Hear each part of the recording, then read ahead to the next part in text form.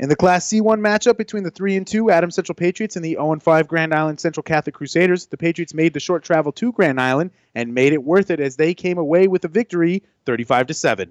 The game did not start the way the Patriots wanted as they had three straight 3-and-outs to start the game before scoring on their fourth drive. After trying to run the ball 6 times and only getting 13 yards, they decided the air was the best route as they threw a long 47-yard dime to Leaf Spady, who hauled it in to get the scoring going. Besides allowing 3 sacks, the offensive line held up very well as they allowed Evan Johnson to put up 10 for 15 for 203 yards and a touchdown in the first half.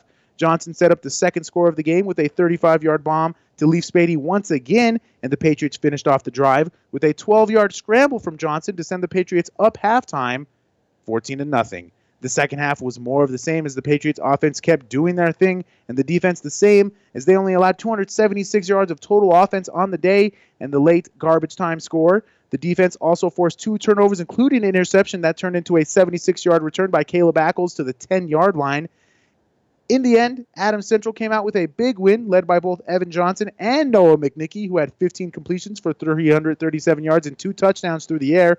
McNicky had 5 punts inside the 20, as well as getting each kick inside the 15 and getting another interception. Adams Central plays next at Boone Central next Friday at 7 p.m.